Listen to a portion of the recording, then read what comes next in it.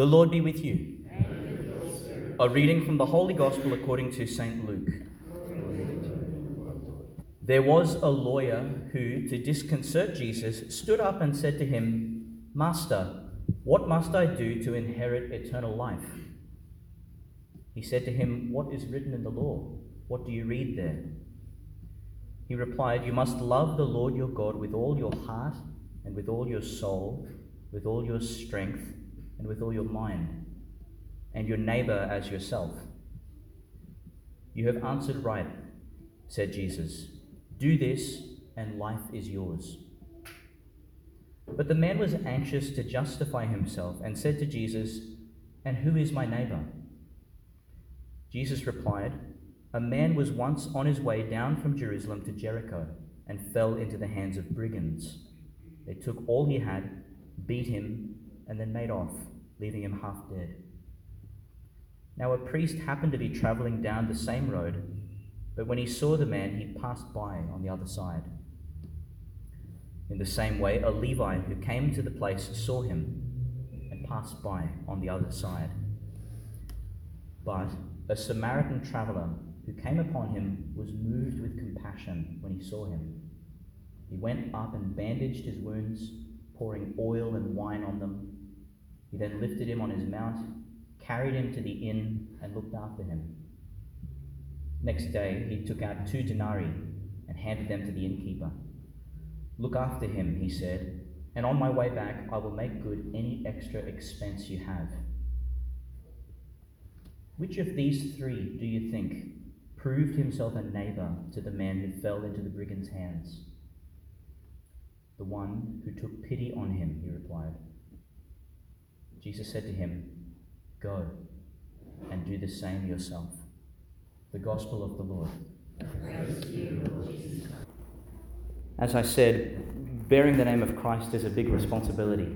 I mean, it's a tremendous honour. There's no greater honour on this earth. And yet, it probably rightly makes us anxious because it's a high bar of love to measure up to.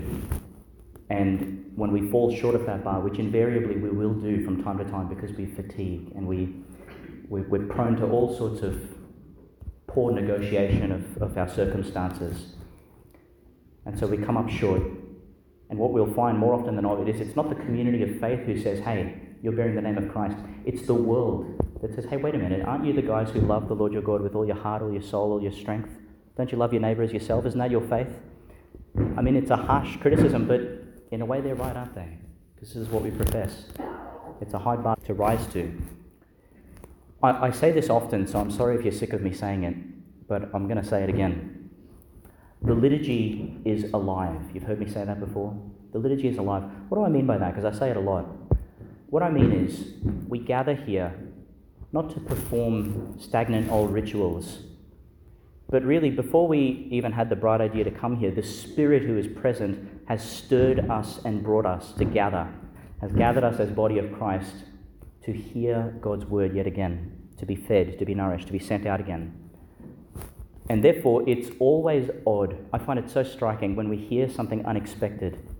Like we're in the middle of July, and what did we just hear in our first reading? Deuteronomy, the 5th book. Genesis, Exodus, Leviticus, Numbers, Deuteronomy, way back in the Old Testament. Why are we hearing that? Why is that what the church wants us to hear at this point in time? Isn't it bizarre? But it's timely. It's timely for us, where we are in the world today, where we are probably in our own lives. I don't know that, but the liturgy does. Otherwise, you wouldn't be hearing it right now. What is Deuteronomy? Well, it's a book of the law. It's a book of the law that Moses gave to his people. It's 3 long sermons. One where he's recalling the long history of Israel coming out of slavery, going through the desert and coming close to the promised land. They're not there yet, but they're coming. Then the second sermon is sort of driving home the law and saying, please, you must be faithful to this. It's been given to you. It's not out of your reach. It's not up in the heavens. It's not across the sea. It's here. You've received it. And then the third sermon, which is a consolation, is, look, it's a hard law. So even if your fidelity breaks, please don't bank on that. But God's fidelity is enough to make up the difference. And then we hear of Moses passing the baton on to Joshua. the next leader of Israel. So we're hearing this now, and I think it's timely for us, because really, as Christians, we are people of the Word. We've inherited this thing, and the church is saying to us now, in July of 2022, press into the Word again. Press into that. Be marked by it. Brandish it on your imagination, on your passions, on your plans, everything. This is meant to be your criteria for thinking and living, and the world is going to judge you by it anyway. Now, how do we get to know the Word? Because I just want to say one thing with regard to real familiarity and sort of things that are prone to run stagnant. And I say this to myself. This is a bit of a confession, but my time in isolation taught me that my prayers have become very robotic. And it was really embarrassing having so much time to pray, and it was so flat. If I'm very honest, I don't need to tell you that, but I will. I've been challenged in my own prayer life, being alone with God and thinking, yeah, this is pretty hollow, because busyness gets first priority. Anyway, what is familiarity with the Word? And I want to say this. It's got to be more than memorizing Bible verses. Is that a good exercise? Of course it is. You know, we write these words on our heart and our mind. They strike us in different ways for different reasons, and we commit them to memory. That's good.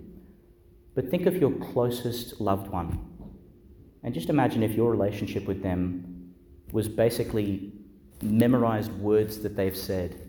Oh yeah, you know, so-and-so once said this. They often say that. Well, I think that'd have to be a pretty shallow relationship when it comes to it. No, we have to know more than the quotes of the Bible.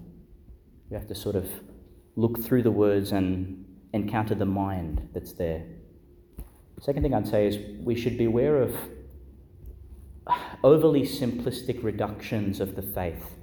And I think we all do this. I do this. I find myself saying this. But little adages like, all we need to do is be more welcoming. Or all we need to do is cling on to the truth more firmly. Or all we need to do is X, Y, Z. I mean, all those things are true. But if that's our faith, like that is it, then why are we reading Deuteronomy? and like today, by the way. So this book isn't out of date. We're here to look at old stuff made new. It's made present again in our midst, proclaimed as if for the first time. No, if we want to know the Word, and this is the challenge to all of us, and it's a challenge to myself, we're going to have to be very serious about abiding with Him in a kind of wasteful way. Lord, this is your time. You're the planner. I'm just present to you because you're always present to me. And we let Him sort of take the lead in that. And whatever happens next is, well, we'll see. But it's no longer our initiative or even our responsibility after that. But we hand the whole thing over, and the Lord takes the lead. I want to share a story that I remember Father Brian Hannafin sharing with me, and it stuck in my memory. You know, I was a teenager once, so I'm saying this to the few teenagers I can see in the room, but there was a time when I was pretty drifty at Mass. You know, I'd be there and I just enjoy it for whatever enjoyable thing was there. But for whatever reason, I heard Father Brian say this day. He said, look, we always have the temptation. We come to Mass and we've got the hymns and the readings, and then the priest says something and we think, okay, I can relax a little bit now. And he called it downtime. And he said, if I can just encourage you, don't stay with me. And for whatever reason, by grace, I heard Father Brian say that. And I said, all right, Brian, I'm with you. I didn't call him Brian back then, but I do now. And he shared this story. And for all I know, he shared it on this day because it marries well with the readings. He's talking about the name of God. The story goes like this. It's a bit of a parable. I don't know where he heard it. But the story goes like this. God is in heaven, and he has his greatest treasure, which is his name. It's an unknowable name. Like we have that tetragrammaton, YHAH thing, you know, which we very irresponsibly translate to Yahweh. But if you've noticed, we've taken that out of our hymns because we're not supposed to say this name. It's an unsayable, unknowable, non-linguistic name. It doesn't even belong in time and space. Anyway, Father Brian didn't say all this stuff. This is Ashwin stuff. Father Brian says God's got his name, and he's thinking, this is my treasure that I want to give to my beloved sons and daughters. And I want them to find it, but not too early, because they won't understand it and they'll trample on it. But I do want them to eventually find it when they're ready. So I need to hide it somewhere. Where do I place this? And one angel says, why don't you put it at the bottom of the sea? They'll never think to look there. And God says, no, these humans are pretty industrious, they're pretty innovative. They make vehicles and things, so they'll make vessels that can go down to the sea and they'll find it. And they won't be ready and they'll trample it underfoot. Another angel says, well, why don't you put it on the backside of the moon? They can't go there, they're on Earth. And God says, no. These you don't know, they're very innovative. If they can make sea vessels, they can make space ones too. They'll get up in outer space, they'll go to the moon, they'll find it. They'll trample it underfoot. And he says, I know where I'll put it. Where? I'll put it in their heart. I'll put it in the bottom of their heart. Because they'll never think to look there. But if they do, they'll be ready. Because you can't go down there prematurely. You can't go down there violently. You sort of have to peaceably just recede down beneath the mess and the chaos and the busyness and the cacophony, and you find this place of deep serenity. And God has desired to write his name there. And not just desired, but he's done it. He's hidden it there for all of us. If I can invite you, please, to close your eyes for a moment. Close your eyes and go down into your heart. Down beneath the noise, down beneath everything you've had to worry about today or this week or this month or this year, down into the sacred stillness of that sanctuary that is your inner life, your interiority. And if I could paint a bit of a picture there, I'd like you to see a sanctuary in the truest sense of the word, which means it looks a bit like where we're gathered right now. If that's the case, then your most fondly held memories and your most cherished hopes, those might be like the candles and the altar cloths and the linen and the things adorning the space. And we might say your reason and your intellect, your ability as a thinking, seeking creature, your mind.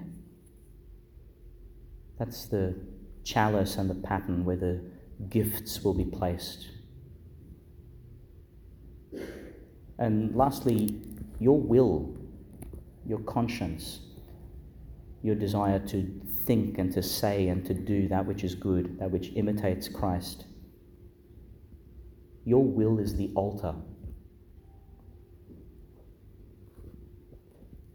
You go down in there now into that very pristine place of worship to offer what we call a sacrifice of praise. And you can make petition and acts of contrition as well, but really the whole thing is praise because the whole thing is grace. And God delights in us being there with him.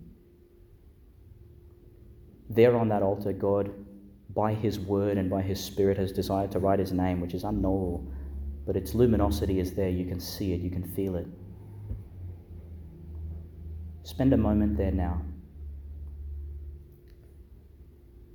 And with all your heart, and with all your soul, and with all your mind, and with all your strength, and even with all your neighbours, worship him.